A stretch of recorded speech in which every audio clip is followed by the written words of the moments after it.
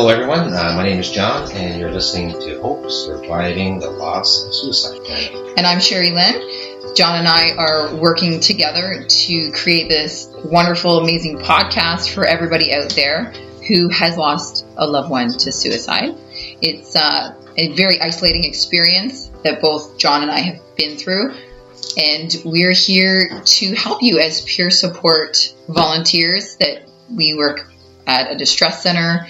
We volunteer our time to help other people, and we just saw a wonderful need in our community where people aren't able to come out, whether it's on the wrong evening or there's not enough space for people to enter in a peer support group, or maybe they're not even ready to come and be around other people. There's distance. There isn't enough of these programs out there, and somebody may be in the position of being overwhelmed with grief and depressed with grief and just cannot go out and be amongst people. And hopefully they can listen to it in the privacy of their home, at their own speed. If it's too much, they can turn it off or come back to it, and they can absorb more of it and just make it more, people understand outside that they're not alone, that there are other people that are feeling and have felt the things that they're feeling at the moment.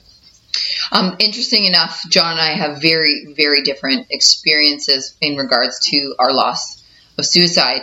My loss happened when I was 19, so that was 17 years ago, and John's is, you want to tell everybody how long? It was just over 3 years ago. We lost our son, Zach, and so it's the grief of suicide, and there's so much similarities between a son and a father, or a sister and a brother, yet they can be so polar opposite, and that's what makes this so complicated in so many different levels. And hopefully we're going to try to navigate through this together. Well, and John and I both talked about this, and we felt like there was this greater need out there that needed to be met. And the cool thing about this is we have such different personalities and we have different experiences. And we thought that working together as a team, we would have different lenses on our experiences, while being all the same at the same time. Our loss is very similar, but our lens on the loss is different. And I thought, and John thought, that we can offer a really great perspective and a variety of perspectives on what it's like to lose somebody and how it feels even 17 years later or 3 years later. And our whole plan here is why we called it Hope, is to give everybody hope that it's not going to be as bad as it is today.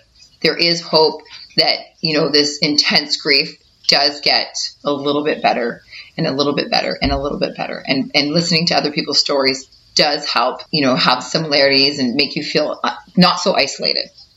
The thing is that what you're feeling it's not just you. You're not losing your mind. People that have to deal with losing someone to suicide, we've all felt what you're feeling. People that have not lost, and I'm being general on this, people who have not lost someone to suicide, they can be empathetic and they can be compassionate, but they're not going to understand it to the same level as we will. And it's a different kind of grief in regards that everybody will have to deal with a loss of someone through, illness, old age, things of that nature, but not everybody is going to deal with the loss of someone to suicide. And it can be a very isolating, it can be a very lonely, very trying time in one's life. Exactly. Also, our plan for this podcast is, many times John and I are going to do episodes by ourselves, but our plan is to bring in other people who've lost loved ones to suicide, so you can get different perspectives. We also want to bring in some experts to come in and talk about, different topics, maybe what PTSD is exactly, maybe talking about the health medical field and what that looks like for somebody, and, for family members helping somebody and how frustrating that can be, as well as what that looks like for somebody who is dealing with a mental health crisis.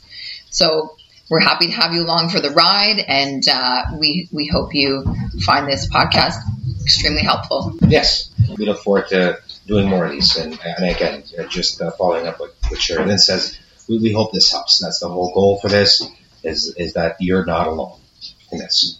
You'll feel alone, you'll feel very alone, but you're not. And just reach out. Thank you.